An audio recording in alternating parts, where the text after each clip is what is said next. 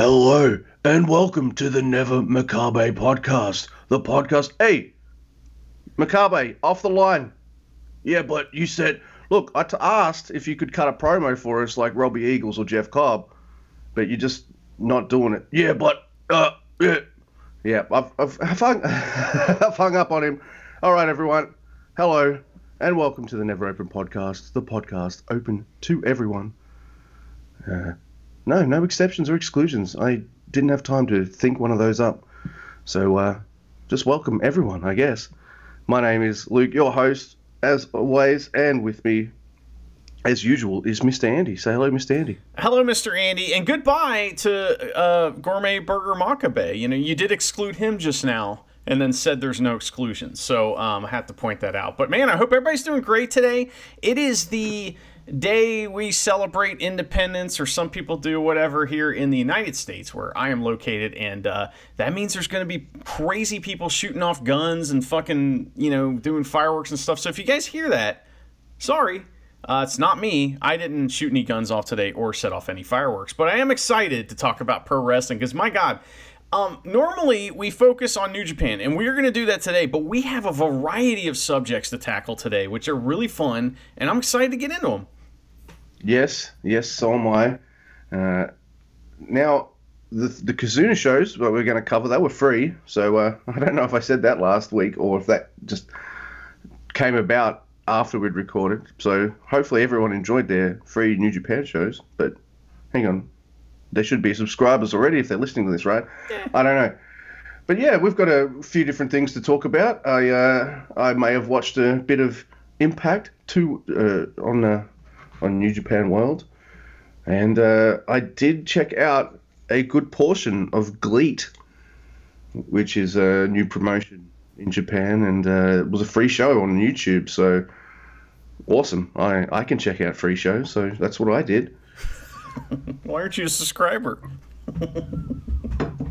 Of their thing. Sure. Whatever. I don't know.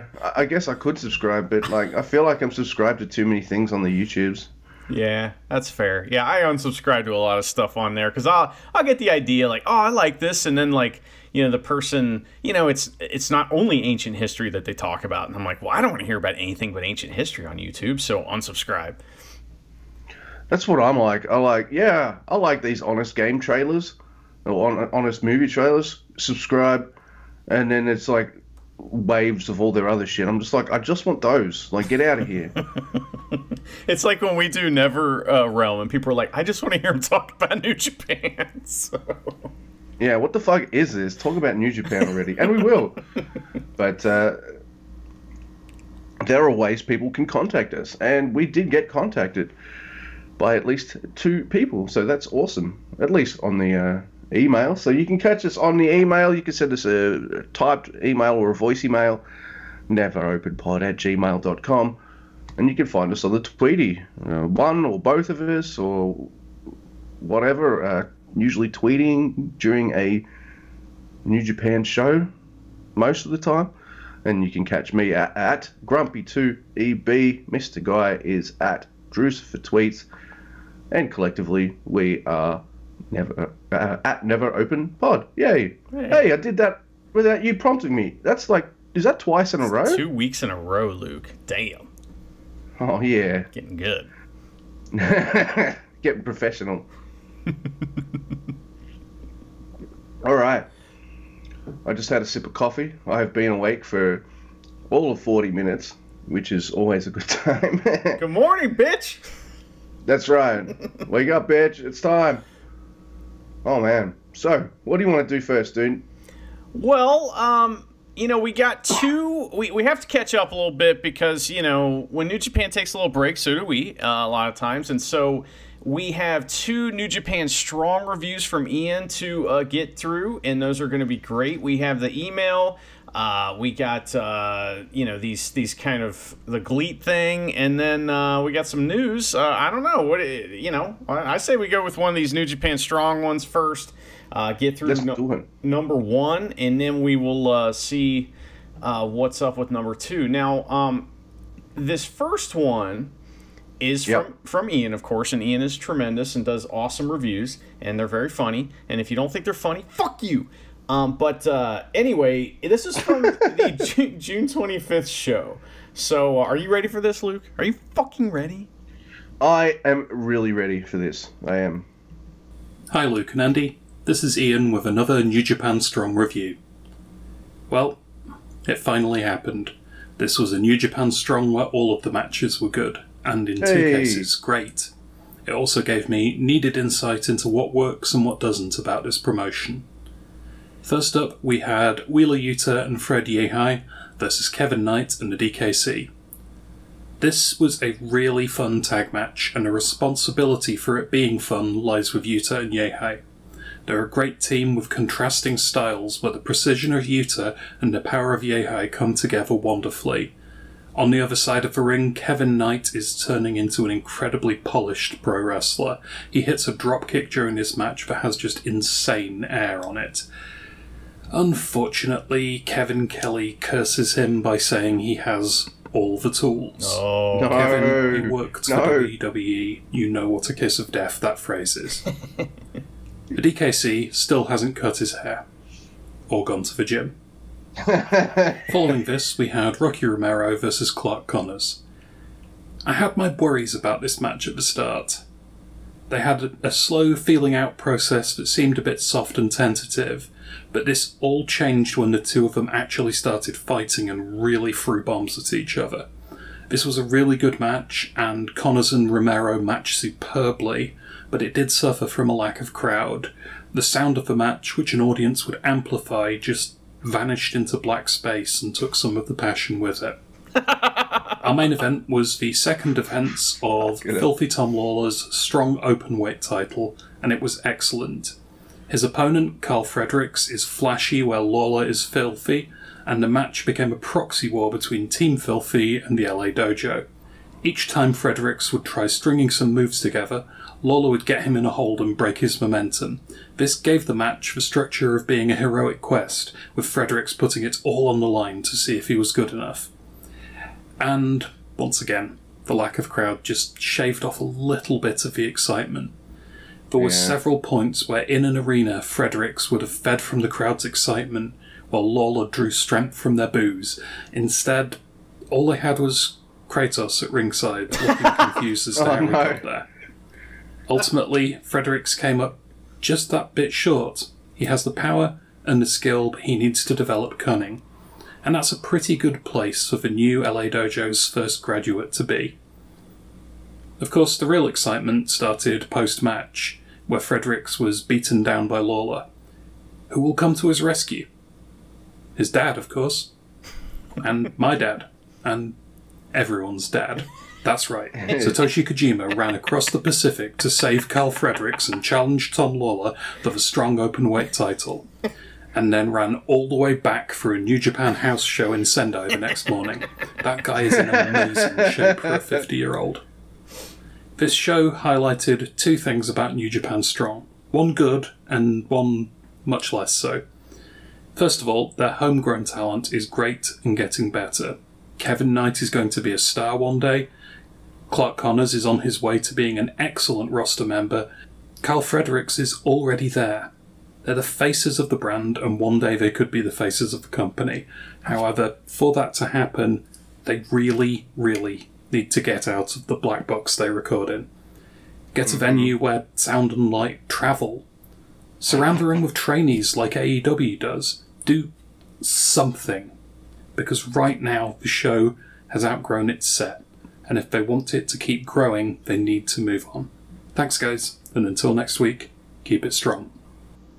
He's right. And, they are growing. They got that Resurgence show coming up, and that's going to have actual New Japan stars. But when Ian mentioned that Kojima ran across the Pacific Ocean, I was imagining, that face he makes when he holds his arm out and he's all pissed off and he's about to hit the baguette of death. He just did that and then ran across the ocean. And he did a lariato to Eddie Wales and shit that got in his way. Yes, TSA tried to stop him, and he just fucking lariated the whole airport. It was awesome. All he did on his way through was, "No, I'm not coming to kill the president." Lariat, and then boom, he was. That's a question they ask, right? I don't know. I don't know either. So I've never traveled internationally. I don't do a lot of flying around. I've only flown. I flew a lot when I was a kid, but not now. So here we are. All right. Well, I'm sorry. I guess I don't know, but yes, the crowd stuff, dude. Yeah. So they're getting a crowd, I guess, soon. Is Resurgence going to be their first crowd show? I guess they want to bring it back with a bang, and then they'll have a crowd every week. I don't know. Well, I'm concerned because I'm concerned that these tapings that they've already done are going to overlap with Resurgence. So because they have to tape, well, like if Jay White's going to be on the show after Resurgence, which he probably is, or he's going to be on it coming up to Resurgence, then they had to have already taped that. So that means they've already taped a bunch of stuff after Resurgence that isn't going to have a crowd. So you're going to go from the live show with a crowd to nothing. It's not good, man. Yeah, that's not good. Not only that, like, Satoshi Kojima is really busy because I'll get into it right now. I did watch Impact, and because there's been a bit of a gap between New Japan shows, which is why we're playing 2 strong reviews today, because that shows reliably every week, boom, boom, boom, and you know how New Japan proper is. But I had 2 episodes of Impact to watch. I mean, 2 sections with Kojima in it that I watched, and the first one was a pretty solid match. It was this guy named Dina. I can't remember his first name. I'm sorry, Dina. But his name is Dina, and Joe Doring versus Satoshi Kojima and Eddie Edwards. It was for the Impact titles. And it's a solid match. And look, the champs do retain, and it's fine. It's an all right match for, a TV main event. But the thing about it is, like, they will pipe in cheers and boos and all that kind of stuff, but yeah, it might be a little more brightly lit and all that, but there's no crowd, so it's kind of like, I've watched, still feels. Yeah, I've watched some of the clips and stuff, and it's like one of those like things where they take a movie and they take a sitcom and they take the laugh track out. That's what it feels like. You know what I mean? Like, you watch it and you're like, oh, this is some joke that somebody made. Yeah, like, which douchebag put, like, you expect a version of this to come out with, like, Ricky Gervais laughter or something, but have you ever seen that? There's a clip of the Big Bang Theory. You can probably see it on YouTube, and instead of the canned laughter, it's replaced with Ricky Gervais laughing, and it's hilarious because that show's really not funny. It is not. Anyway, it was a solid match. Joe Doring pins Eddie Edwards, which is good because I didn't want to see Kojima get pinned. And then I click on the second thing, right, on New Japan World, and I see it's gone from Eddie Edwards and Satoshi Kojima tagging each other with each other to, like, they're having a match against each other, and I'm like, what's going on here? And at least that's what the little picture on New Japan World looks like. I'm like, okay, all right. Are they going to show a clip from earlier in the show where they, like, we didn't win the tag title, so we're going to fight? No, nothing like that. Instead, it starts with, like, Kojima coming out to the ring and he's ready to go, and then for some reason, I see Big Cass's face, and he's, like, beat up backstage, Eddie Edwards, and he cuts a promo on Kojima, and I'm like, I don't know if I want to see Big Cass versus Kojima, but I think it just means that, like, Eddie Edwards and Big Cass are going to feud, and I was just like, oh, okay, cool. I kind of forgot Big Cass existed, but that's all right. But then, rather than just have him stand around, friggin' Brian Myers comes out with this other dude, Sam Beal, and they cut a promo on Kojima, and, he's going to get, is he going to get beat up or whatever? Yep, they're beating him up. And then a dude comes out named Jake something. No, that's his name, Jake something. Right. Yeah. and he saves Kojima, and then a ref comes out and does a Teddy Long. So now it's a straight up tag team match. So now it's Jake something and Satoshi Kojima versus who was I talking about? Fucking Big Cass? Brian Myers and Sam Beal. Oh. No, it's Brian Myers, Sam Beal versus Jake something and Satoshi Kojima. It's a fine, solid match, of course, and Kojima puts the bayonet of death on Mr. Sam Beal for the 1, 2, 3, and that was it. Now, speaking of running across the ocean and shit like that, all right, so he's just had a shot at the Impact Tag Team titles. He's going to have a shot at the never openweight strong belt, I think. Yeah. And also he's going for the 6-man never titles in Japan. So fucking hell, he's busy and he's going for gold everywhere. Oh, yeah, we figured out. I mean, like, they had just bought a new trophy case for Three Dead's Gym, and it's empty. So, you know, I mean, Kojima's trying to fill that up. While Tenzon's skipping out on his bills, Kojima's out there trying to win shit. So that's what's going on. Yeah, Tenzan didn't even put any money in for the case either, trophy case. Nagata and Kojima bought that themselves. So yeah. Yeah. Well, By the way, Jake something, tremendous wrestler. Seen him many times on the Indies. Nice guy.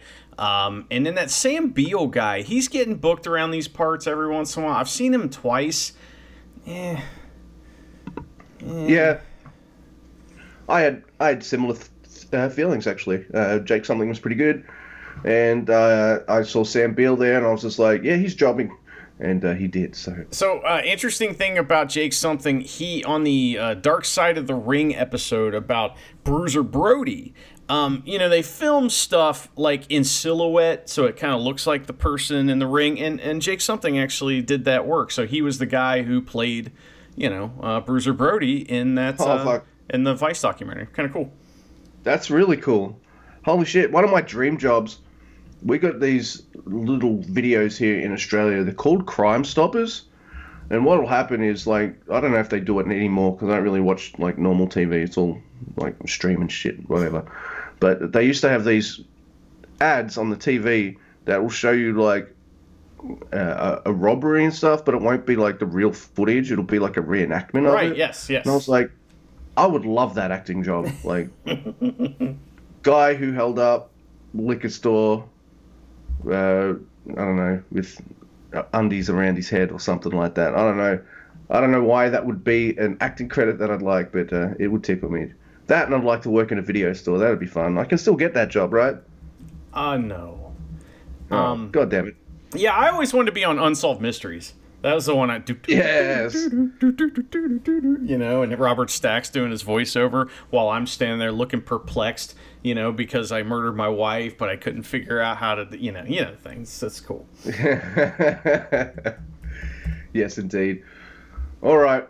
So let's get to some Kizuna. Well, we got a lot of shit to talk about, Luke, before we can get to Kizuna. Oh, yeah. Nice try. So we got another email, but right in between that, I want to tell you there's some news that just popped off. People might know about it already. Rev Pro has a show today, and Shota Umino was on the show. So that's good. It's the first time we've seen him in 2 years or something. Like, so that's cool. And he's going to be on the Resurgence show, and he's carrying Jon Moxley's jacket still.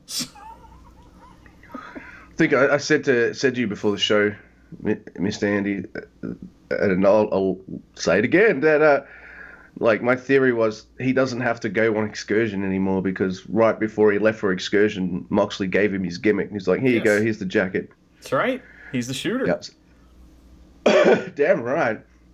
Every time I think of shooter, though, I think of like Christopher McDonald in Happy Gilmore, but that's all right. Oh, that guy.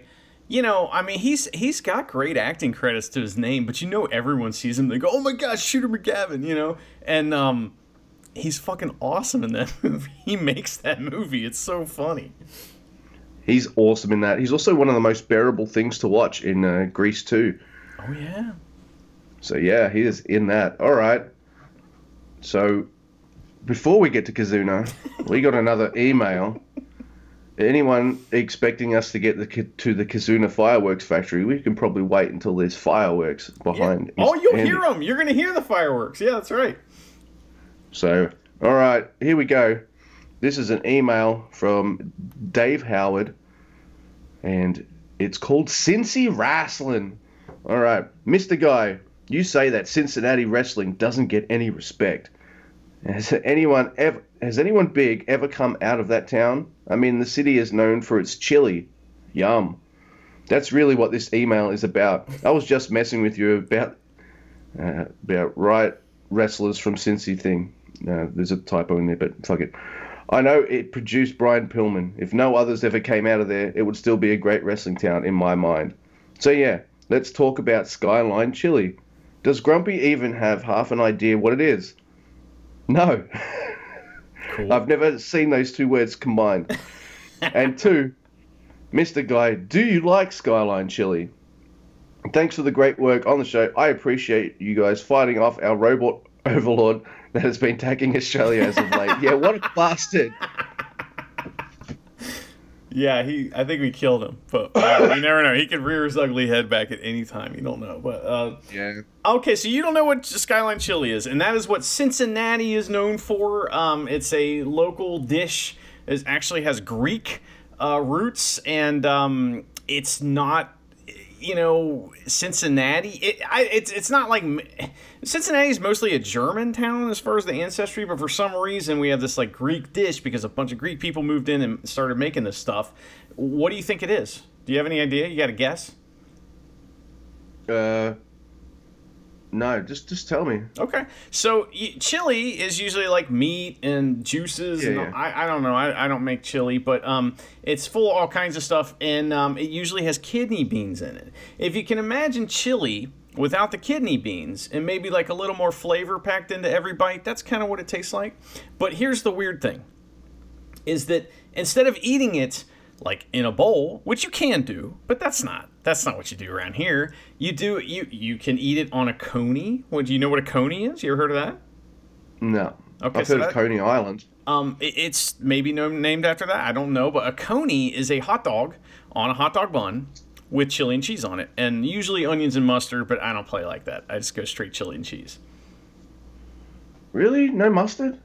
I mean, you can. It comes with it on there. I asked for it not. It's okay, Luke. How dare you be different? One of us. Now, I had a person that I know from out of town once describe that dish as like eating a grenade. And that's fairly accurate, because it will explode at some point inside of you. Now, the proper way to actually eat Cincinnati chili is over spaghetti noodles with cheese on top. And that is called a 3-way. Although you can get a 4-way and a 5-way. And who knows what else, but that's kind of the way that most people eat it around here. It's very strange. What do you think of that, Luke? I think I'm hungry, and I need some chili or some kind of hot dog in my stomach right now. Fair enough. Or grenade. Yeah. Who knows? Well, as far as Cincy wrestling, here are some of the names of the folks that have come from this area. Most notably, at this time, Jon Moxley. Obviously, he's from right down the road from me. So, famous trainer, former wrestler, backstage guy, Les Thatcher is from here as well. Most people probably know him from the episode of MTV I Want to Be a Pro Wrestler or whatever, where he was on that. And there's a bunch of Cincinnati guys on that. Abyss is from our area. Northern Kentucky, but he's trained in Cincinnati and claims to be from there. Brian Pillman, obviously, and Brian Pillman Jr. Wildcat Chris Harris, who you may be like, well, who's that? Who's that? He used to be in Impact with James Storm, and they were like a tag team. That's right. He's also the guy that took that crazy bump off the cage when, I can't remember who it was, but during some X Divisions match, the dude runs across the cage and does a Hurricane Rana on top of the cage. And I remember him. Yeah, so... And Chris Harris is still wrestles in the area. He's an interesting guy.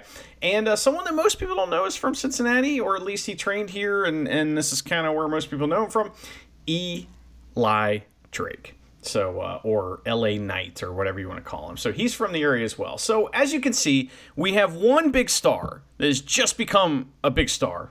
and then a bunch of other guys that are kind of like, oh yeah, I remember, oh yeah, you know what I mean? Like, there's not, and so because of that, you know, Cincinnati just doesn't have that kind of reputation for guys coming out of here. However, we are in the hotbed of Midwest wrestling, and here in about 3 to 5 years, I would think that that's going to change. In fact, it used to be just a couple of years ago, Dayton, just about an hour north of us, was the hotbed, and that's where like Sami Callihan and a bunch of canceled wrestlers all came from. But more importantly, two guys that are on NXT that are, I think they're the tag champions. They were formerly the Rascals, and I can't remember what they're called now, what their tag team partner is. I think it's like Wes Lee and Carter Nash or something like that. Those guys are awesome, and they're from Dayton. I watched them come up. So there's guys coming up, but that's kind of, you know, we're not known for John Cena or something like that, or having a huge amount of like training and stuff like that going on here. And a lot of that is because of the territory system kind of still being alive around here a little bit.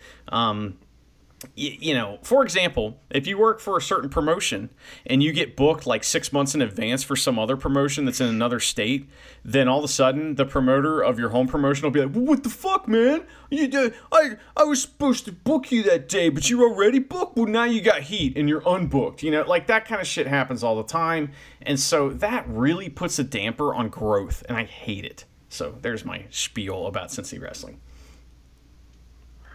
Thanks, Dave Howard, for providing us with that Mr. Andy rant there. We don't get a Mr. Guy rant that often, so that was nice. I enjoyed it. Hey, I got another one for you later, but I mean, it's whenever we talk about GLEAT. So, and we're gonna hear. I think we're gonna hear a grumpy rant too. So. Oh well, look, let's do it. We've held off like on Kizuna. We'll just hold off a little bit more, and. Right, so when the first night of Kizuna was taking place, at the same time, over at the Tokyo Dome, or part of the Tokyo Dome, somewhere around there was a show for something called GLEAT, and I had to look at GLEAT tweets all night. None of them really spoiled anything for me. I didn't, because I didn't know who's who or anything like that. But I checked out the GLEAT show, and all right. Let's just get started with the stuff I did like, which was all of the pro wrestling. I saw this really cool guy, El Lindemann, who I desperately want to change. Look, dude, you look cool. You're a beast. He's a small guy but can throw guys around. He's wiry, lots of muscle, and I was like, but you've got your Jiro, you've got pimp juice hair. Get rid of that. Like, it's the same kind of swept back, bleached blonde hair. No. At least he doesn't have jorts or anything like that. He was awesome. And I saw some other really awesome wrestlers that I didn't really know before. Also found out just by watching it that they have I think they're going to have a women's division. They had women's matches on it. Okay. So that was pretty cool. And I had a really good time just like watching people I didn't really know before. Just wrestle it out. Like, I saw this other cool guy named Seema. He was really cool. He was with these other two guys they're called Strong Hearts. I like that idea. They were in AEW originally before the pandemic. You remember that? No. Yeah, they were. Oh, really? Yeah. Okay, so I guess they live in Japan and they couldn't get back over. Must be, yeah. Yeah, and look, I'm really enjoying this. I'm like, okay, cool. Wrestling's... all right, I'll check this out again. Cool, I like it. And then something happens. The halfway point gets hit. And then it's this kind of UWF match.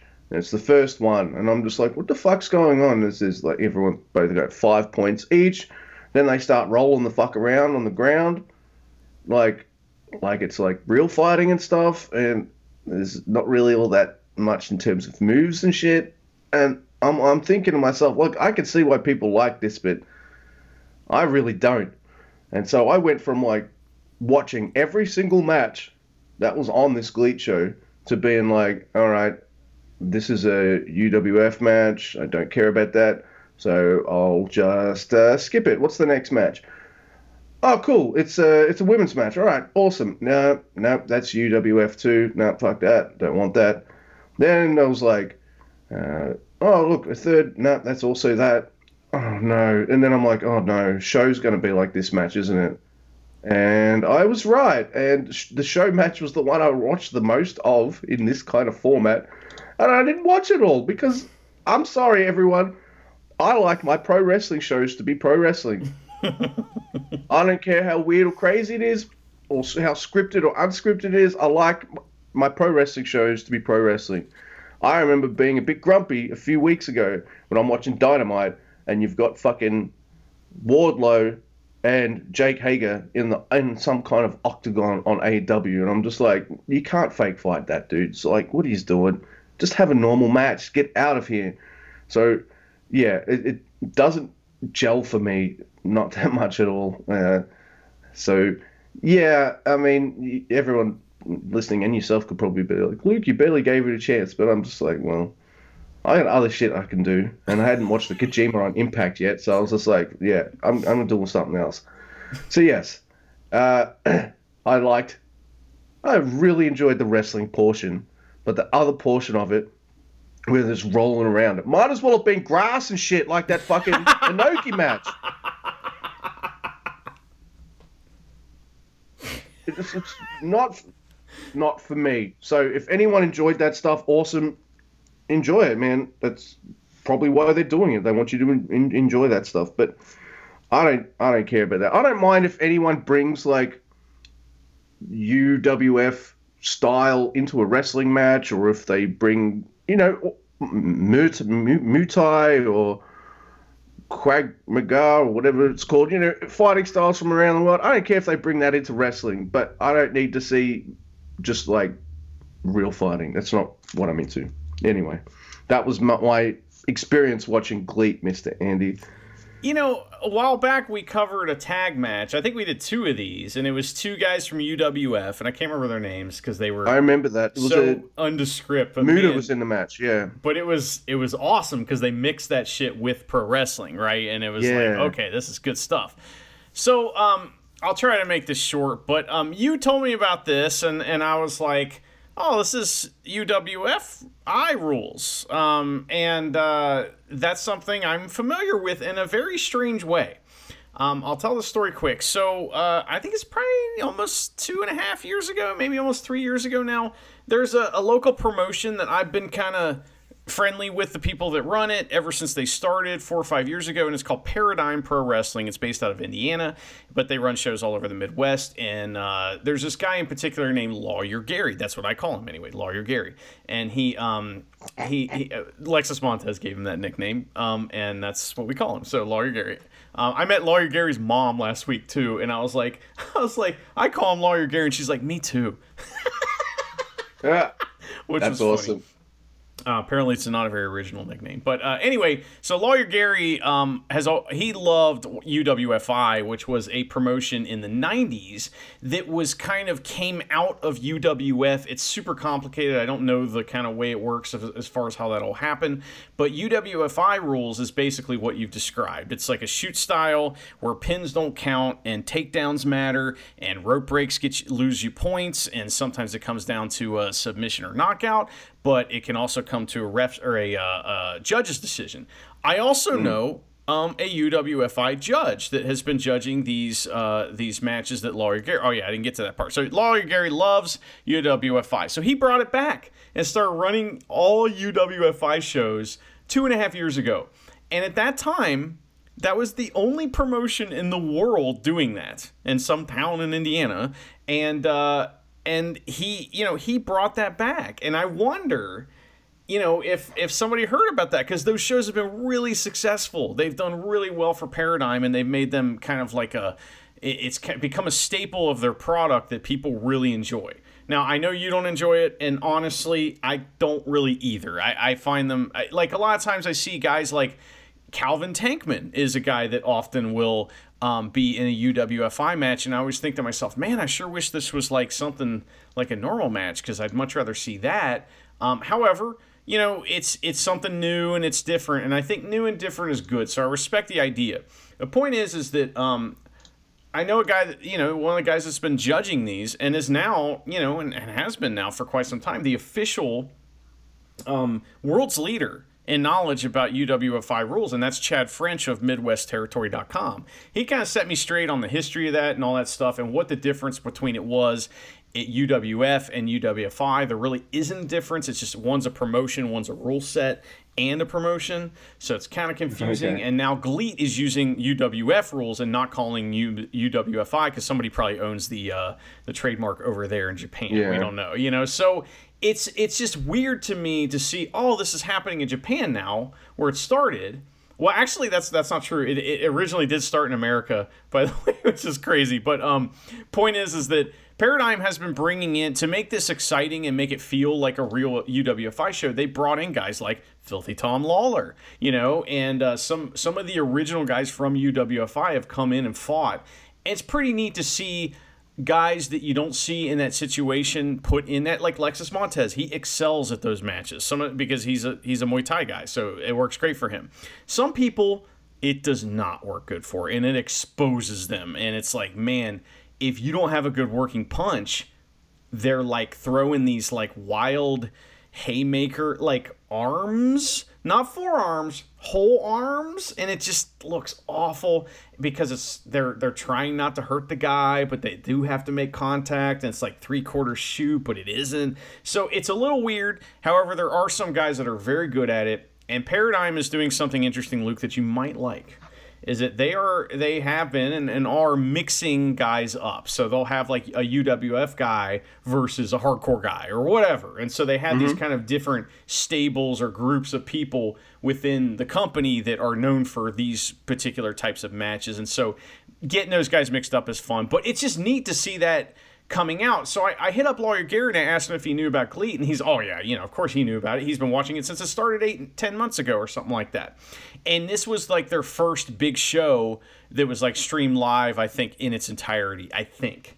A lot of it's been one-off matches and like small shows, but this was something big, and so New Japan helped out, and that's pretty cool. I agree. That was my original reason for checking it out. Show's going to be on this, and then it wasn't a wrestling match. I can see why people might dig that stuff. I'd rather see it incorporated into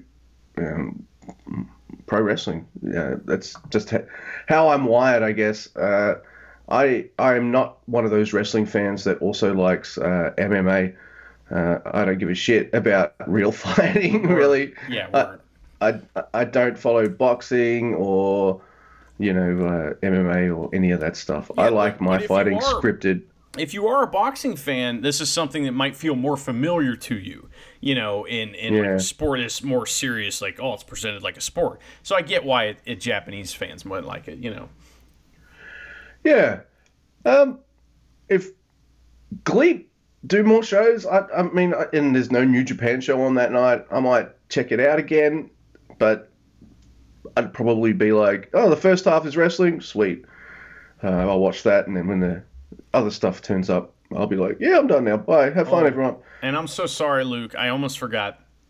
Chad French, the world's a leader of knowledge on UWFI, he wanted me to mention that he's very handsome like me. So I just want to throw that out there. So, all right.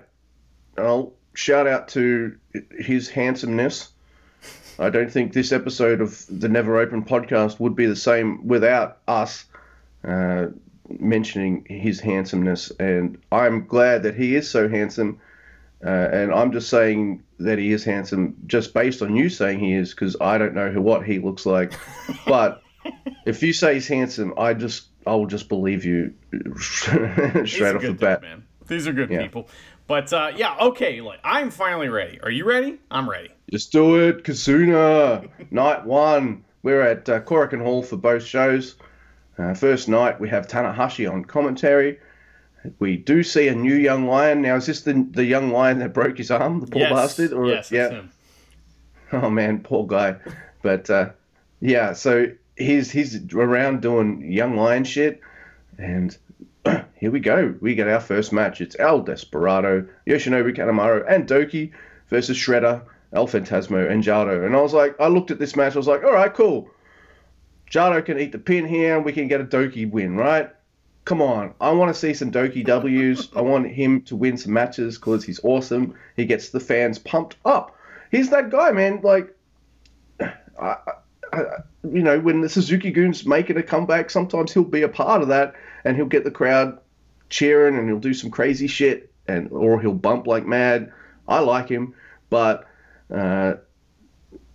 Gato likes seeing him pinned, I guess, because bloody cross on poor Doki, and he gets pinned again, and Jado does not get pinned, and I was just like, oh, come on! He doesn't even care! No, he doesn't. He doesn't even care. See, Doki, you see him wrestling, you're like, that motherfucker cares.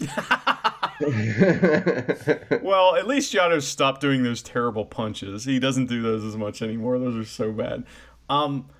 Okay, so you mentioned the shaved head young lion. He's back. He's at ringside doing the thing where he just stands there with his arm out, which Naito makes fun of him for later. But ELP goes, messes with his mask and yells at him, and then ball taps him, and dude no-sells the ball tap. Just no-sells it. Amazing. That's balls and nerves of steel. I love that. In this match, we had an assisted Canadian boot from Jado. Thank you, Jado. That is levels of Canadianness I didn't know existed. But ELP, he mixed in his back rake this time. This time, instead of doing the top rope walk, he does a second rope walk. This is really funny. Here's my big takeaway, though, from this match, is that Desperado versus Ishimori is going to be awesome. And it's like, and I'm not trying to be a dick, but man, it's going to be so much better than Yo versus Desperado. It just is. Last thing that happened in this match that was pretty funny is the commentary guys actually called the Doki Choki, but they were like, Doki Choki. That's kind of what they said. So we gotta. Doki Choki! Doki Choki! That's how you do it, fellas. Okay, let's get it right. All right. So, but it was fun. This show was awesome. This was my favorite of the two nights for sure, and I loved everything on this show almost. I think I know why you like this show so much. We'll get to that match. But here we go. Our second match of the night. We've got Bushi, Naito, and Sonata versus the Dangerous Tekkers and Minoru Suzuki. And I'm thinking to myself, you're fucked, Bushi. That's it. Like, you're the only pinnable guy in this six-man. So one of these three people are probably going to stretch you. And that's definitely what happened. I can't remember who tapped him out, because at the end of that match, everybody is in submission holds, and and no one can save poor Bushi. So Bushi gets, he has to tap out. To Taichi, and I will to Taichi, yeah. So Taichi taps him out while Zack Sabre Jr. has Sonata all twisted up, and Minoru Suzuki's taken care of. Tetsuya Naito. Now, it's good to see Suzuki again, and I'm ready for him to do something. Can we do something with Suzuki, please? Like, please, New Japan, please? Do it. Yeah. Do something with Suzuki. Yeah, he needs I don't know if he wants a lighter schedule, or if he's, like, dialing it back and letting other members of Suzuki go to the forefront, I guess. I don't know. He's an older dude, so I guess if he wants to take it easy at this point in his career, I guess he can. But, He's a guy I notice when he's not doing much, and I want to see him do much. I could talk about how this match has no story progression, and how it is fun, and how Bushi runs wild a couple times this match, and like the entire Suzuki-gun team is like selling for him. It was great. But here's what I'd say instead, because I'm not going to say those other things. Is that we did have a bit of news that you sent me earlier, and we seem to have forgotten about, and that is that at the Tokyo Dome show that's going to be on the 25th, the Wrestling Grand Slam, Toru Yano has demanded that he defend his Kapow championship, his trophy, and so I would wager that Suzuki's going to be involved in that somehow. Oh, man, that'd be great. So, yeah, we didn't mention it at the start, but it is going to be a pre-show Rambo for Wrestle Grand Slam in the Tokyo Dome. Hopefully by pre-show, it's like on TV, so we can also watch it. I don't know. But, yeah, So what's going to happen this time, though, is I think this Rambo thing was that battle royal, and remember when he came out last? Didn't even get in the ring, yes. Didn't even have to get in the ring, and he qualified. Well, for this match, I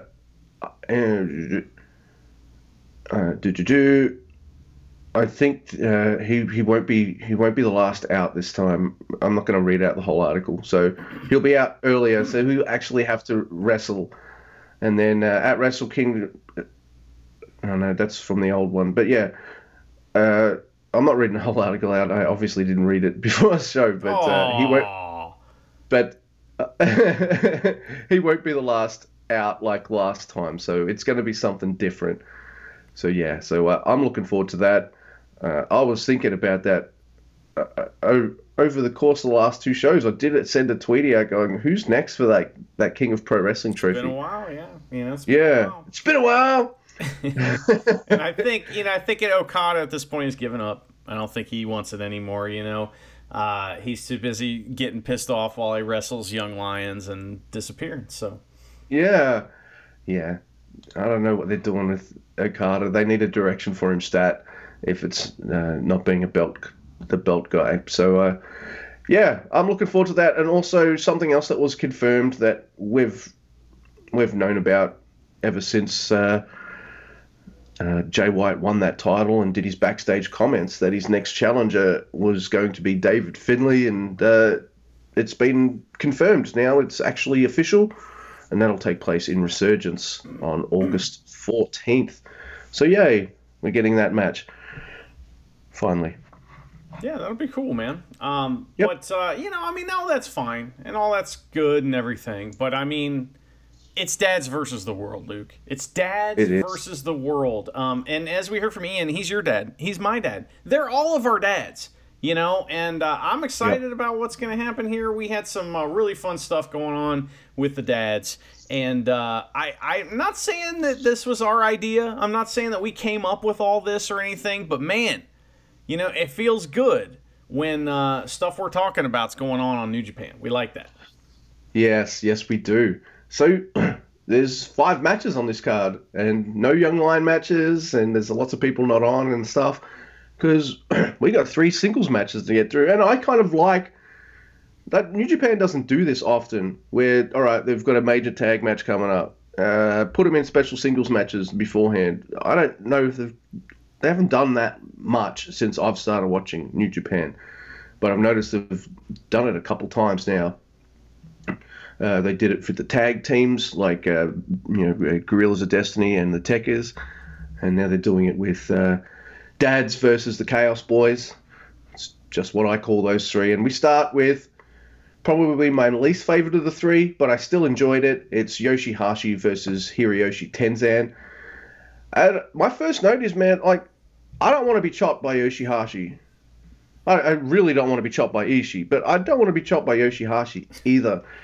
Tenzan's chest, I thought no chest could get as bad as Tenzan's chest this night, but I was wrong.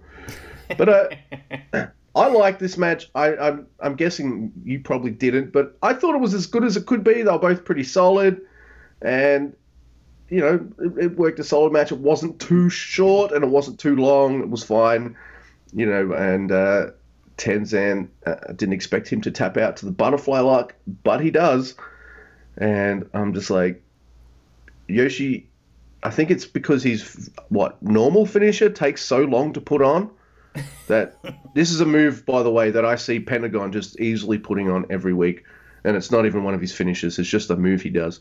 But Yoshihashi can never just put on Karma, just ever. And so I think he's just stopped trying now because I can actually put the butterfly lock on people. Sweet. And, yeah, so there you go. Yoshi wins. I was fucking fired up for this, man. Believe it or not. Last time these guys had a match, it was really good. It was in the New Japan Cup, and Tenzan was bumping around like a maniac. He made Yoshihashi look great. And, this was not much different. I mean, Yoshihashi is a disrespectful little shit. The Chaos guys are heels in this whole situation. Oh, definitely. They're just pricks. And, they do the rope break thing, and he just slaps fucking Tenzan, and Tenzan's like, what? Come on, man. So we got Yoshihashi disrespecting Tenzan, and then Tenzan, and then he's also disrespecting the crowd because he slaps on a Randy Orton headlock, like towards the beginning of the match. Motherfucker. And the match is really good though. Yoshi goes to the chops anytime he gets in trouble, and he fucks up Tenzan's chest. But I mean, it's nothing compared to what we're about to see. So I got mad at Chumpy during this match once because he just stood there and watched a pin, and then was like, "Oh shit," and went and counted it. And I was like, "Fuck you, dude! That was like a 5 count on Yoshi," and I wanted Tenzan to win. And I'm bummed that he didn't win, but I did hear that Yoshihashi is now banned from Three Dads Gym. Yes, he is. Dude, you called this night, and then after what happens at these matches happens. Well, you put your wrestling thinking cap on. You're like, well, how's the next night going to go? Oh yeah, it's going to be like that, isn't it? And it was. Yeah. So we got our second match now. It's Satoshi Kojima versus Hiroki Goto. I thought it was great, hard-hitting stuff. Both men wailed on each other quite nicely. And I got so worried, though, that Goto was winning. There was a couple times where he was getting close to putting on like a Yoshi-Goroshi or a GTR, but I really like the end here. We've got Kojima trying to hit the baguette of death lariat, and Goto dodges it the second time. Nope, he dodges it the second time. Then the third time he just catches him and just fucking smack. And then I'm really happy. And I'm really happy because Kojima just beat Goto. And also I'm really happy because I know as soon as you see this match and the finish, you're just going to have a giant ass smile on your face. I had a smile the whole time. This night made me so happy. I loved it. Okay, so there's a lot to get into here. With the beginning, they brawl around on the outside, and Mr. Bread just screams at Chumpy. Because Chumpy's, like, trying to get him back in the ring. He's like, fuck you, Chumpy is awesome. Because Kojima has that really angry voice he does, and my God, it's scary. You're like, you suddenly, like, I cleaned my room last time he yelled like that. So, like, when I heard it this time, I took out the trash, and I missed a couple minutes of the match. So, yeah, I just want to make sure Dad was happy. I don't know why he was so mad. But asshole Goto, they're brawling on the outside, and here comes Mr. Bread with the lariat, and asshole Goto's like, oh, let me get out of the way, and causes Mr. Bread to lariato the ring post, which is the real hardest part of the ring, by the way. And, yes, that is true. And you have to be careful. There's 4 of them, and they come out of nowhere. So they outnumber you anyway. Be careful. We all know that Goto is the worst, and he does a couple things in this match that make me so angry I just want to, fly to Japan and punch him in the face. And one of them is that he starts working the baguette. He's working the baguette. So he's trying to take out the fucking baguette from the equation, which is not going to happen. Because, if Kojima can run across the Pacific Ocean with his arm out, he can beat Goto with it. It's fine. Goto even tries his own "I'm coming for you, bastard" spot, but falls when Mr. Bread lariatos him off the top rope. Yes.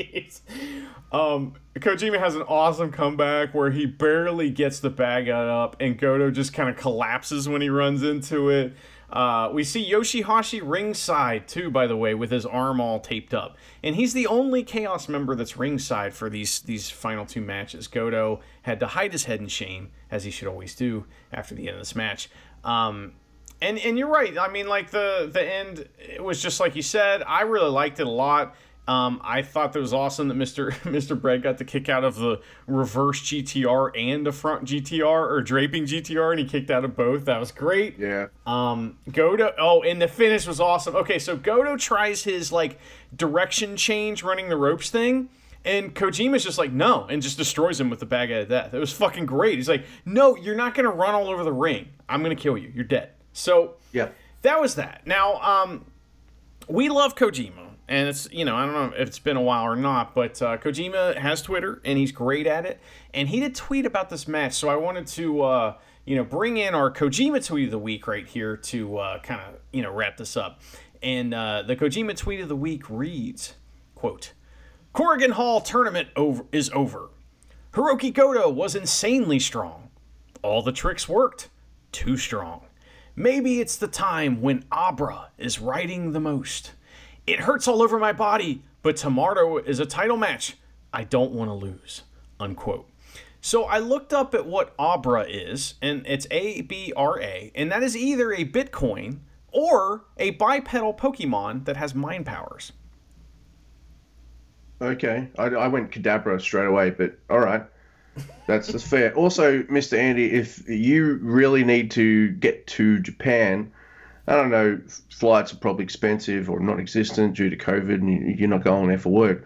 What you can do is the next time Kojima is in America, just strap yourself onto his back, and when he runs back across the ocean, you can get your ass to Japan, and get your ass kicked by Goto. I'll sit on his arm. All right. Like, have you ever seen you've seen the SpongeBob movie? Have you ever seen that? I think so. They come across what's his name, the guy from Baywatch, and they ride him like he's a boat. It's funny. That movie's really funny. Just saying. I remember that actually. I do remember that. But here's something I remember even better. It's our next match. Look at that transition, everyone. Yeah. I can hear the claps happening right now. Oh my god, he's so masterful at it. All right, so here we go. Yuji Nagata versus Tomohiro Ishii. Let's just put the jingle on it right now. Oh, yes. Sorry, I didn't have it ready. I don't know why I didn't have it ready. My god, this is like 100%. Never as fuck. There we go. Now, the start of this match has a wrestling trope that I love. I don't know if I've mentioned if I love it or not. Oh, wow, I usually hate all tropes, so I'm yeah. If I start doing fucking flashbacks, I'm gonna go nuts. All right. So I like it when, and this happens in a lot of wrestling matches, not just this one. A lot of wrestling matches. I always like it. It's when the two wrestlers start attacking each other, but they're dodging it. And then they'll dodge a few moves by each other, then they'll freeze and they'll look at each other, and they're like, all right, and the crowd claps, and I'm like, yeah, me too. All right, so, it's like another way of doing a kind of feeling out process, I guess. But it makes for an exciting start. I really like that. This match, as we just pressed the jingle, is never as fuck. Not just the attacking by both men, but the sheer selling from both guys as well. There's Nagata just blasts Ishii several times and just beats the shit out of him. He even called for a ref stoppage at one point. Like, Ishii's down and not moving, and Nagata turns to the ref. He's like, "Oi, check him. He's fucked. Do it." Man, it was awesome, and it turns out someone can do chops better than Yoshihashi, or more painful. And his name is Tomohiro Ishii. Because if you thought Tenzan's chest was fucked by the end of his match with Yoshi, oh my god. There were points where, like, Yuji Nagata is just, like, selling, and he's not really moving that much. He's just kind of going, and touching his chest, going, like that. And you feel that pain. You fucking feel that pain. And this match gets freaking nuts. Like, there's a top rope brainbuster. There's a freaking top rope exploder. There's this snap German suplex by Nagata onto Ishii that made me shit my pants. These two fucking kill each other, but finally there's a brainbuster and Ishii wins. This match was awesome. It's fantastic. This match is so good.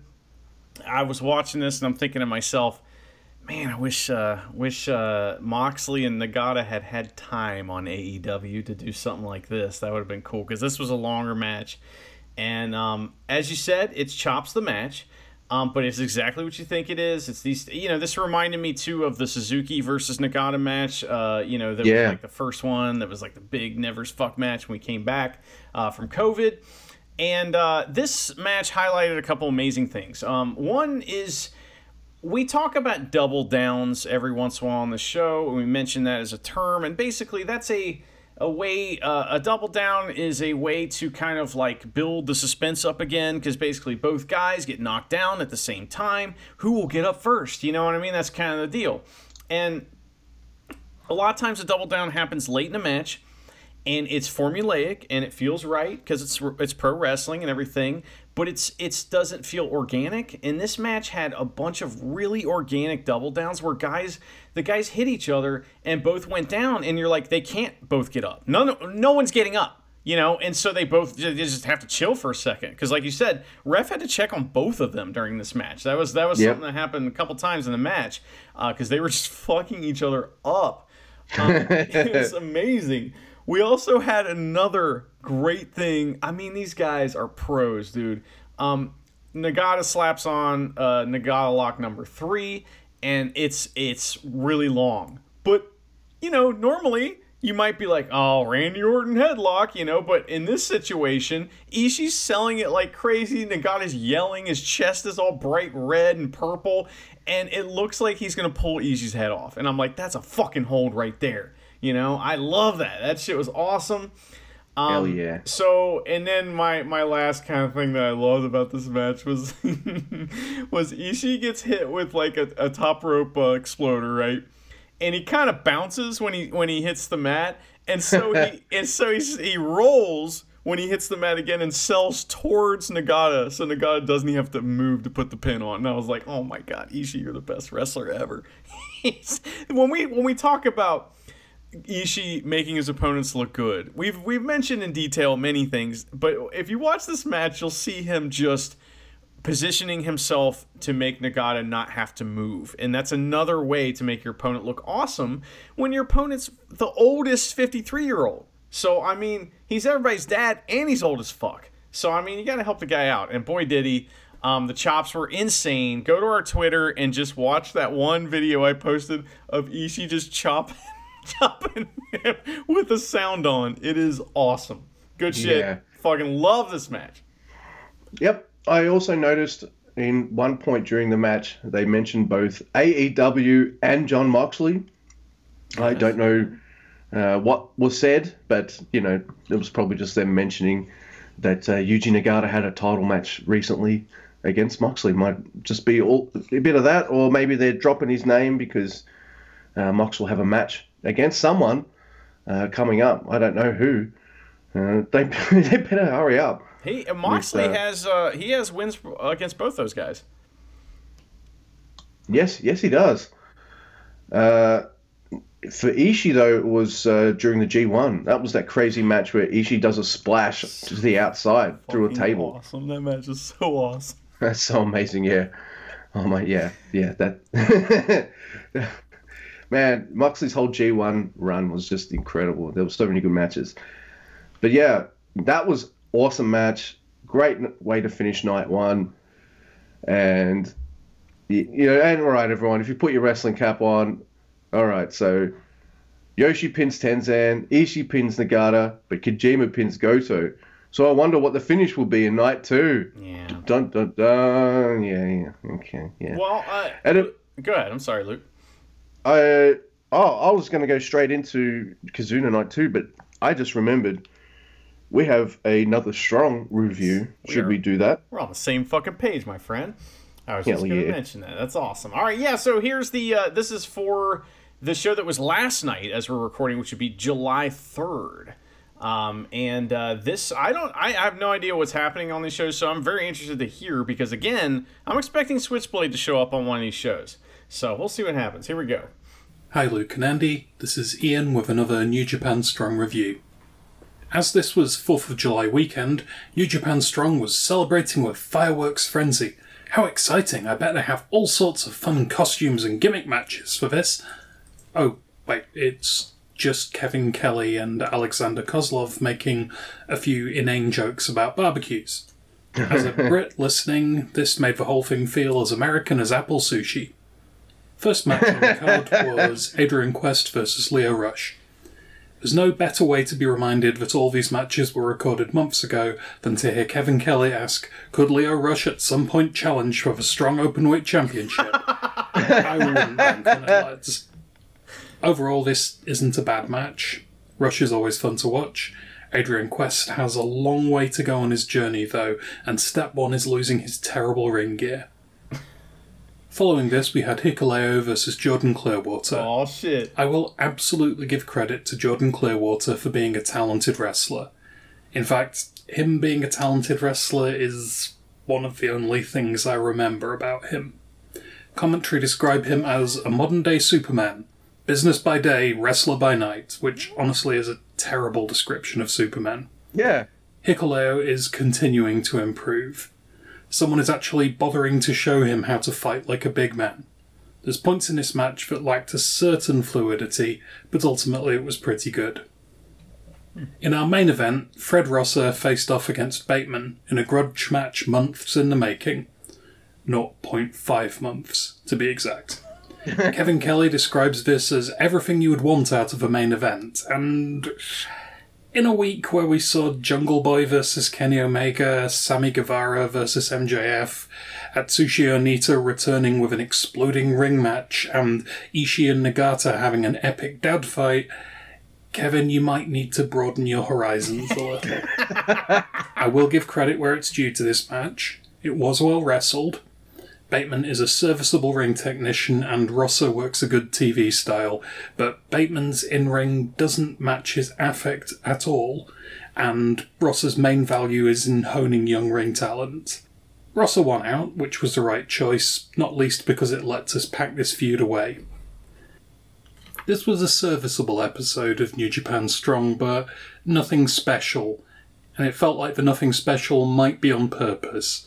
The episode felt like they were finishing up and tidying away story elements before the tag tournament. This is necessary, and shows do it all the time. In fact, AEW just spent a month doing this, but it did mean that this show was adequate rather than amazing. Still, all will be forgiven if the upcoming tag tournament is as good as it could be. Thanks, guys, and until next week, keep it strong. Man, okay, so the only thing he remembers about Jordan Clearwater is that he's, like, okay in the ring? What about the fact that I beat him? What about that? You don't remember that? Come on, Ian! Damn. Yeah, you've just wounded Mr. Andy deeply. He'll never recover from this. Not financially, you know. Why do you guys shit your pants if, like... If, like, okay, Resurgence starts, right, you know, and it's the dark match, or it's a pre-show match or something, and the Never Open theme hits, and I walk out, and then and Jordan Clearwater just beats the shit out of me. Yeah, got to get his win back. That's for sure. Never. There's someone that we forgot to mention. You sent me the Tweety last night, so I don't know if he's trolling or if it's real, but Kenta is alluding to the fact that he is back in Japan. Correct, yes. So, yes, thank you. Been missing Kenta. Thank you, New Japan, for having one of your wrestlers appear on your show. Yes, that would be great. I was just thinking the other day after I sent you that, I was like, what would be great? And of course this wouldn't happen anytime soon, but man, Kenta versus Jay White?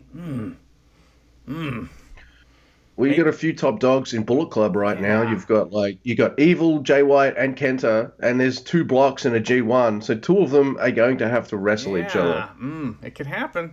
I'd be very interested in that match. So. Yeah, same. But I reckon it'll end up being either Evil versus Kenta or Evil versus Jay. I don't think we'll get Kenta versus Jay. That's just how my brain's thinking about it right now. Well, we'll see. I mean, we don't know what Evil's up to. We don't have any idea. And we won't know. We don't. I do know he's got a kick-ass new T-shirt. That made me shit my britches. But, Jesus Christ. Yeah, I'm doing a lot of britches shittings. It's all started from the Garda's amazing Snap German.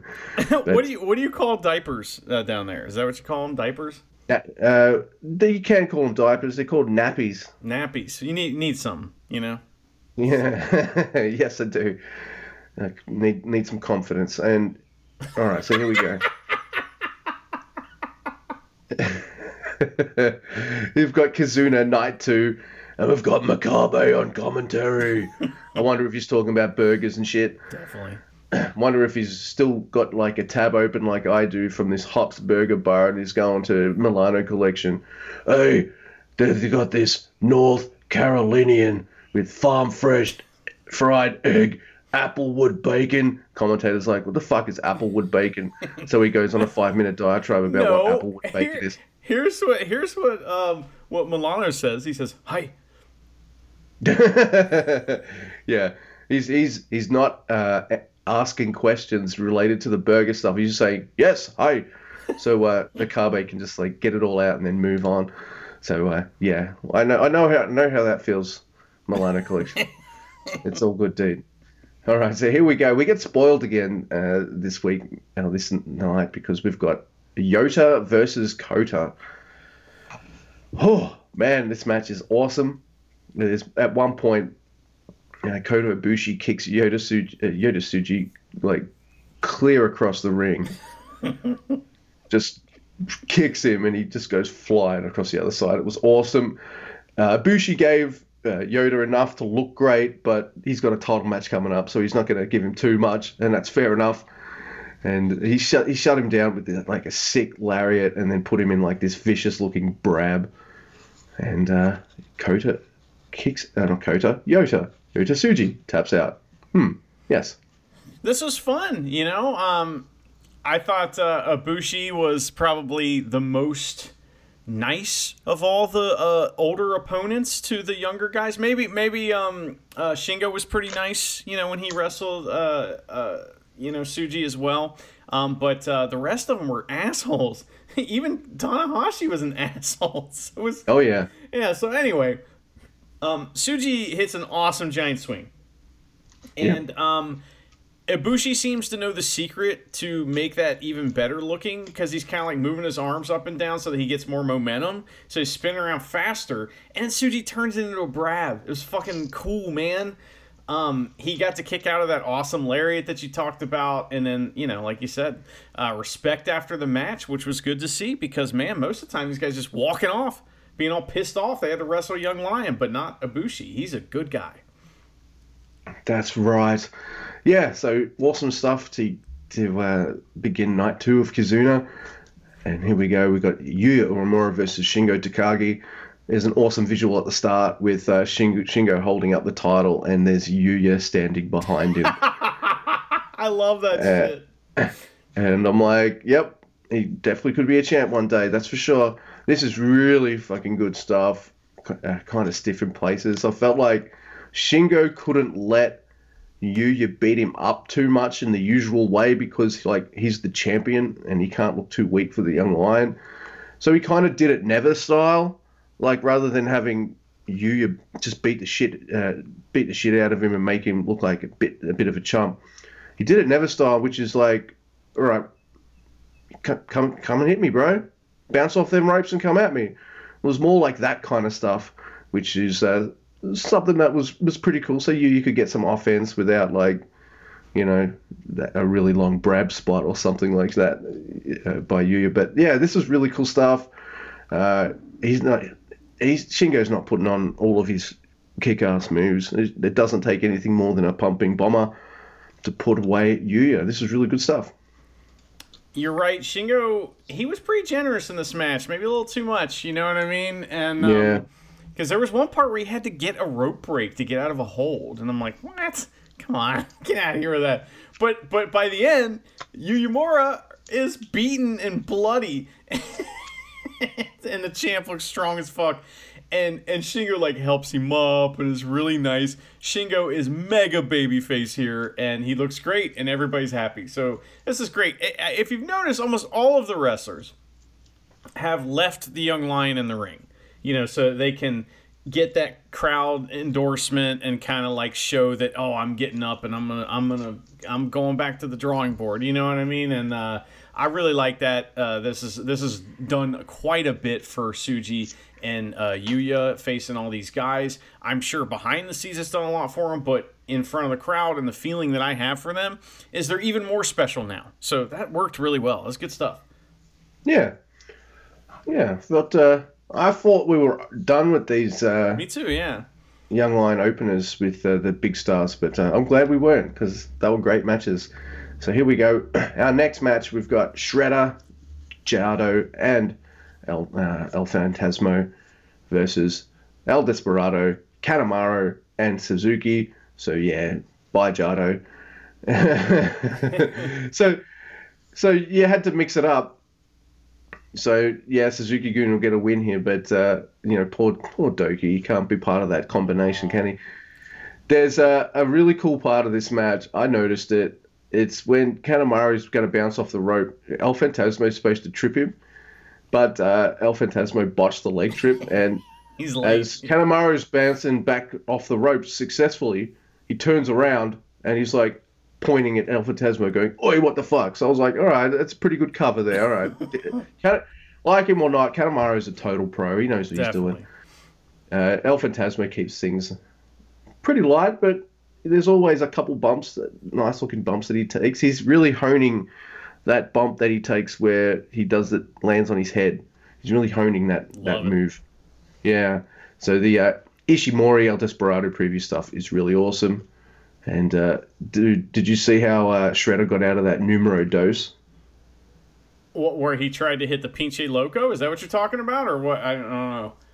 No, Shredder's in the numero dos by El Desperado, and he kind of just like he powers out of it, or it turns it and transitions it to a pin, or something crazy. It's crazy like that. So it just made me feel like these guys are going to bring that big match feel to that junior match. It's going to be awesome. For real. But then, Go ahead. yeah. Yeah. But then there's like a numero dos on Jado. Yeah, Jado, of course, he didn't care. This match was all about those two, meaning Desperado and Ishimori, and I guess I don't know. I just I don't see mistakes from ELP very often, so it was interesting to see him screw up, because that doesn't happen very often. And usually he's the guy kind of like making sure nobody else screws up, which is crazy. But as I mentioned, Ishimori does try a Pinche Loco, which is some heel shit. But that's not going to work, in this context. No. So, not much, no story progression in these tag matches, really. It's just kind of there so that these guys can wrestle. Yep. Yeah, cool stuff. Sets up the match. That's happening at Summer Struggle, right? I don't know. I'm going to go out on a limb and say it's got to happen at one of those two Summer Struggle shows coming up this weekend. I will quickly look it up just to make sure we have some amazing audio here. Oh, we've got Ishii teaming up with Yo against Dick Togo and Evil. Okay, that's cool. Sorry, I don't know why I read that out loud. But yes, this Saturday, it'll be main event, Ishimori versus El Desperado. Awesome. Wow. Okay, so we don't have any shows until Saturday, is that right? Yeah, we got Saturday and Sunday. So Sunday, I think the big match is... it's Sonata Naito versus the Tekkers. So, I don't know. When the fuck is the fucking... the title match with Ibushi happening? Where is that? It's Wrestle Games. Yeah, that's the end of this month. Yeah, man. And we got all those Summer Struggle shows. There's a bunch of them. The cool thing, though, is that they're only going to be in Corrigan Hall one time out of all of those Summer Struggle shows. So they're going to be at different places, which makes me happy. But it also makes me worry a little bit that some of those might get canceled. So we'll see what happens. I hope not, but that's been kind of one of the underlying storylines in New Japan this year, and is that they've tried stuff and it hasn't worked out or whatever. So we'll see what happens. I'm always waiting for the other shoe to drop, but I mean, who knows? Maybe it won't. Yep. Oh, also, I don't know why it just popped into my head now. Yoshihashi coming out for the other guys' matches. He's got the most vested interest in those six-man never titles because they're the only fucking belts he's ever had. He's looking after his investment, dude. Funny as hell. All right, so now we've got Bushi, Naito, and Sonata versus the Dangerous Tekkers and Doki. And I'm like, bye, Doki. He had a rough match, poor Doki. I know. And there's, like, at the start of the match, we're all doing their entrances. Naito tries singing in Taichi's microphone. And I'm like, that's not going to work, dummy. He's got it turned off. Zack Sabre Jr.'s music is playing right now. He's not going to sing over Zack Sabre Jr.'s music. Come on. Taichi's not going to do that to his buddy. Anyway, this is a fun match. I love the Zack Sabre Jr. Sonata stuff here. I actually love the chemistry between all four, because I'm used to seeing them have singles match feuds, so them combining it has made this kind of fun for me. And Dookie, though. Dookie, he's never allowed to win. In fact, even Bushi is allowed to win sometimes. In fact, he gets the win here by giving Dookie the MX. And then, there's one point in the match, or is it post-match? Sonata does the pec flex, kind of mocking Taichi. Oh, that's not cool, man. They're singing at his mic, trying to fucking steal his shit. That's not cool. I wonder if they're ready to kiss. Dookie Kid was in the house, by the way, in this match. So I don't know if we'll get thrown off the air for talking about Dookie Kid, but Dookie Kid was there, which is awesome. Yeah. And the thing I took away from this match was that Dookie gets a hot tag and just completely botches, but then later in the match he redeems himself with a fucking sweet acai moonsault to the outside, and him being surprised by the fact that he hit an awesome move is one of my favorite things in New Japan right now. I love that, because the crowd's it's almost like when Hanma finally hits the Kokeshi after missing it 30 times. It's just like that. And the crowd's respectfully oh yes, very good, It's really funny. Your head still works. Congratulations, Mr. Hanma. Well, for hitting things, yes. Yes, it does. All right, so here we are. The match I've been super excited for. I think we both have. It's Three Dads Gym versus the Chaos Boys. And immediately I'm annoyed that Goto's music plays, even though he lost last night. Get out of here. Should be Ishii's music. Or even Yoshi's. They won. Get out of here with your loser music, loser. Anyway. Agreed. Yeah.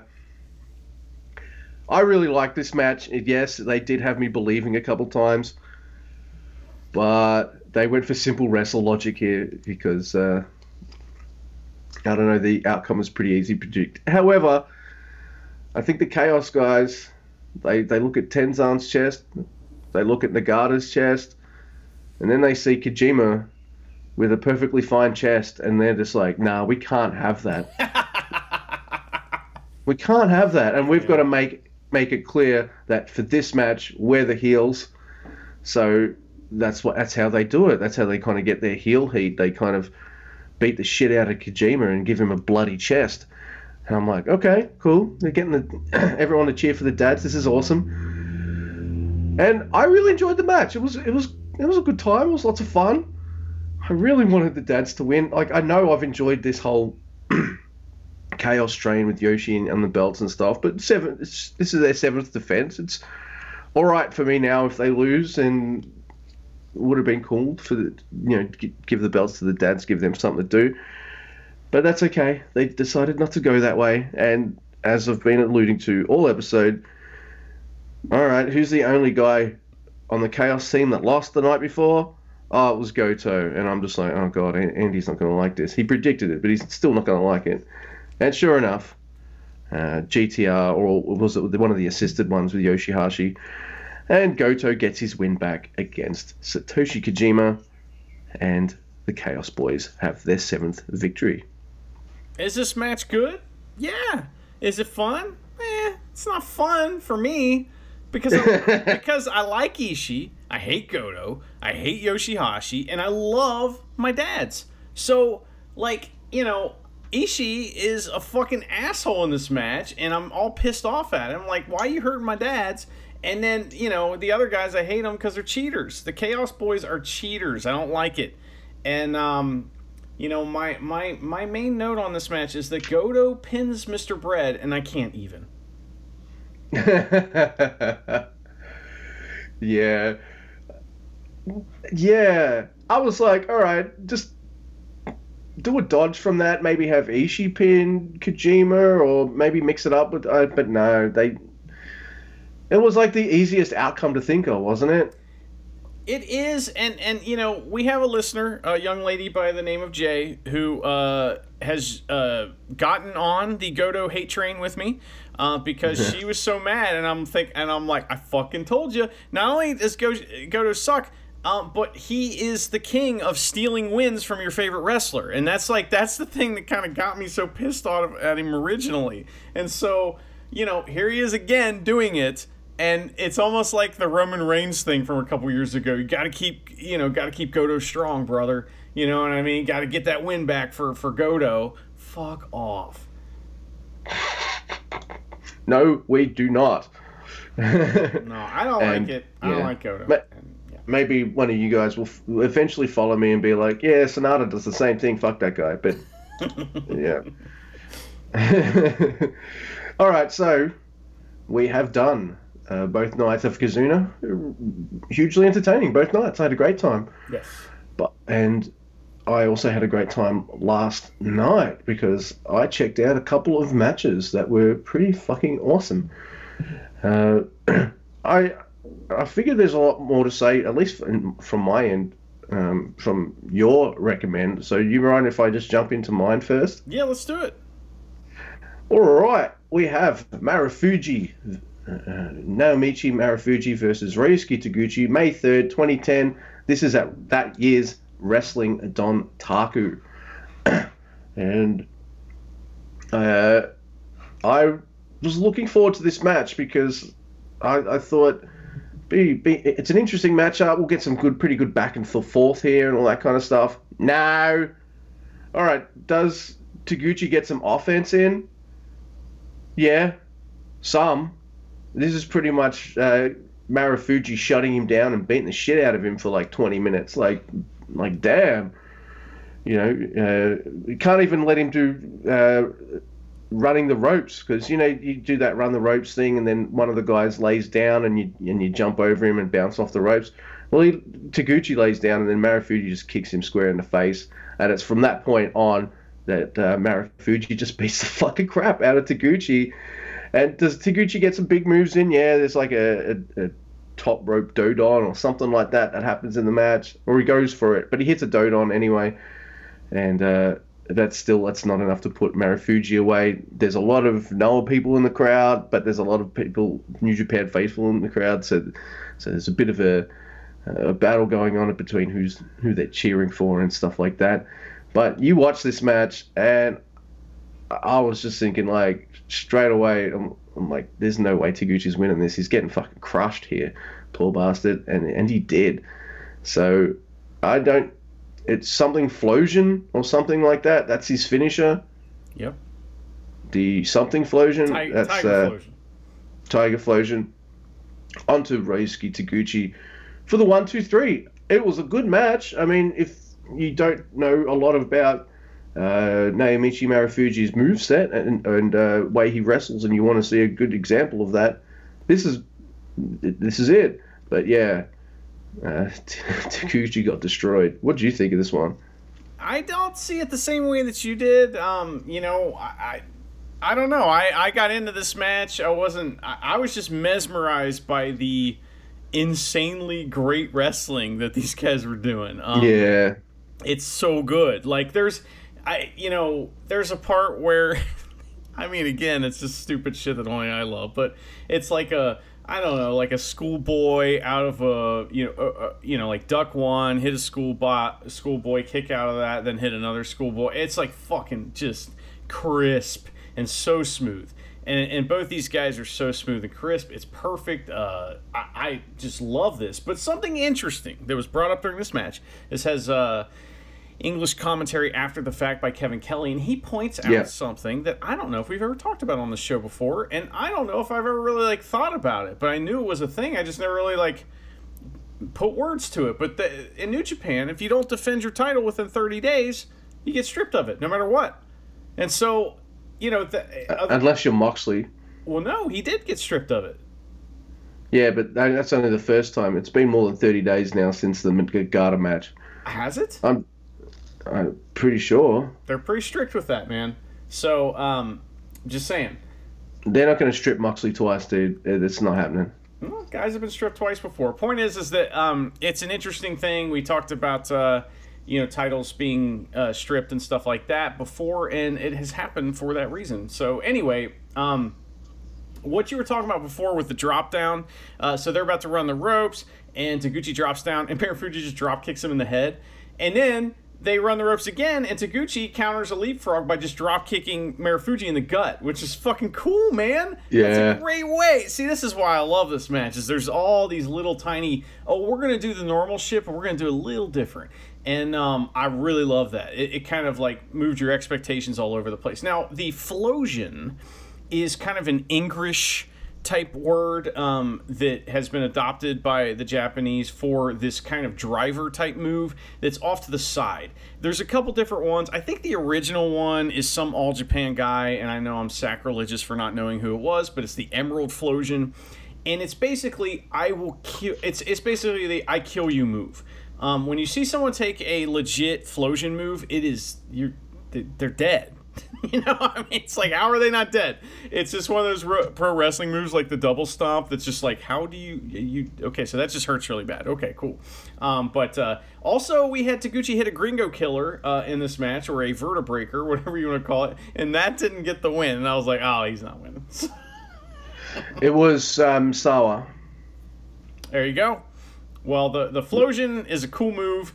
If you see, you can look up like videos of just Misawa then hitting people with it over and over again. And oh my god, it's insane. Misawa also Tiger Mask 1, by the way. So Misawa is Tiger Mask 1? Mm-hmm. Oh, no shit. I did not know that. Alright, so dude, your match was nuts. Just fucking... Yeah, it was really good. Now, I described it to you as a classic Wrestle Kingdom 2 matchup that in itself is awesome, but then the ending is super crazy. So I want to hear you talk about the match, and then I want to get into ending and everything. But this was Tanahashi versus Nakamura, Shinsuke Nakamura from Wrestle Kingdom 2. And Tanahashi is the champion. This is the main event of the show. He is the disputed champion, sort of. He's one of the IWGP heavyweight champions at this point. We'll just put it that way. And Nakamura is the challenger. And this is like, Nakamura is an established guy, but not. I mean, this is like one of his big moments, like that made him who he would eventually be. So, what did you think about the wrestling style in this match? Because to me, it's a little more violent than what they're doing nowadays. You know what I mean? It's like when we watched that Ibushi Ishii match that was just a few years ago, and we were like, oh my god, it's like so hyper violent. This match is extremely violent, and you don't see Tanahashi being this violent nowadays, right? Not really, no. Like, he can bring out that mean streak, but no. I think his whole persona now is, because he's an older gentleman, is like that whole outwit that his opponent wrestle, be more clever than his opponent rather than the Tanahashi we got in this match. Jesus Christ. Oh, man. Because, dude, I described this match to you last night, and it's the only way I could work it out in my brain. I said that this match is like Brock Lesnar versus John Cena, except John Cena and Brock Lesnar suplex each other rather than it would just be one-sided. So this match is fucking crazy. It's like 30 minutes, and it's like Tanahashi and Nakamura suplexing the shit out of each other in that whole time. Straight jacket Germans. German. No, fuck you. I'm not getting a third German. You're going to eat 2 Germans. I'm going to do a third one on you. No. Now I'm going to German you. No, now I'm going to give you a Snapdragon sleeper suplex. Now I'm going to do a suplex from here onto you. And yeah, there's some strikes and stuff, and there's some sling blades and things like, and submission holds to break it up. But this is basically just fucking suplex. So, as you can imagine, I fucking loved it. I love this match. This was awesome. And eventually, I don't know what his finisher is called in New Japan. I'm sorry, but Nakamura hits this awesome move. 1, 2, 3. Nakamura is the champ. So that was pretty damn good. Yeah, it's like he has a fireman's carry hold, and he drops him with a Michinoku driver. Lexus Montez calls that the park, so he parked him. That's what he calls it. Which he does that move sometimes too. But what happens after the match, though? I mean, it's fantastic. If my first match recommend was the first Wrestle Kingdom first in New Japan match I'd ever seen, which was Shinsuke Nakamura versus Kota Ibushi. This has a very similar feel to it as far as like, are these guys going to kill each other? Like is this going to end horribly? Like you're thinking that the whole time because oh my god, it's super violent. And so and we've said this before, but one of the great things about New Japan is that they can be in a regular match. They can find a violent place that normally you'd only be able to find in some kind of like death match or something like that. So that's tremendous. But what happens here at the end, and what was your reaction to what happens after the match? All right, you can talk about this, but I just want to say straight away that I was ashamed to see lame Ric Flair in a New Japan ring. But after this match, fucking Kurt Angle comes out with lame Flair, which is Jeff fucking Jarrett. I can't stand that guy. Really can't stand him. And wait, that surprised me seeing them come out together as well. Is this before lame Flair stole with Kurt Angle's wife? Or I'm what? going to tell you all about this here. Oh man. Okay, so I can't remember in detail what was said, but I'm pretty sure it was just like, hey, I'm Kurt Angle and I've got 2 belts and now I want your belt. It was something like that. I don't know, man. I was just like staring daggers at Double J for being in the same ring. Like, get out of here. You got the fucking Nakamura in this ring. You can't get in the ring with Nakamura. Fuck off. Yeah, I was not happy to see him in New Japan. Luke, he's definitely not a name I'd Google. Well, he's been in New Japan more than once. Jeff Jarrett has, and in fact, he's technically in Bullet Club. So. No, yes. Not in my head canon. That's real. Okay, so this is TNA stuff. That's why they're together, right? What had happened is that Brock. This is a crazy story. So Brock Lesnar, and I'm glad that we mentioned the 30-day rule just a second ago. Brock Lesnar. Was actually the IWGP champion at this time, and he was stripped of the title because he refused to defend it, and because he had a dispute with New Japan over money, so the company just went on to crown a new champion, and that's what this match was for. But Lesnar kept the physical belt, and he lost it to Kurt Angle. But where did he lose it to Kurt Angle at? At Antonio Inoki's new federation, Inoki Genome Federation, in 2007, and that's where Kurt Angle won the title at the inaugural event. And Angle later lost the belt in a unification match to Shinsuke Nakamura in 2008 after this. So this is one, I guess maybe the first or maybe one of many unification titles, or match things where you have 2 or 3 of the same title and they get unified or whatever. It's just so weird because I knew something like this had happened. I remember the Brock Lesnar thing, reading about it and stuff. But when I was watching this match a long time ago, I remember just being like, what the fuck is Kurt Angle doing here? And it's not just any Kurt Angle. It's stoned off his ass on pills Kurt Angle. So he has this look about him that's a little different. And all you got to do is just go to 2008 Kurt Angle, just Google that and look at a picture of him, and then look at Kurt Angle any other time, and you're like, there's something different about him. And it's his eyes. His eyes are pinholes, Luke. And that's because he's high as fuck. So, but I'm sure he got away with that in Japan because it's medicine. You know what I mean? So, but anyway, point is that that is some fucking wacky ass shit. To me, it didn't take away from the match at all. I thought it was just like, wow, this is an awesome match, and then what the fuck? Hey, where does this Kurt Angle Nakamura match happen? Is it on TNA?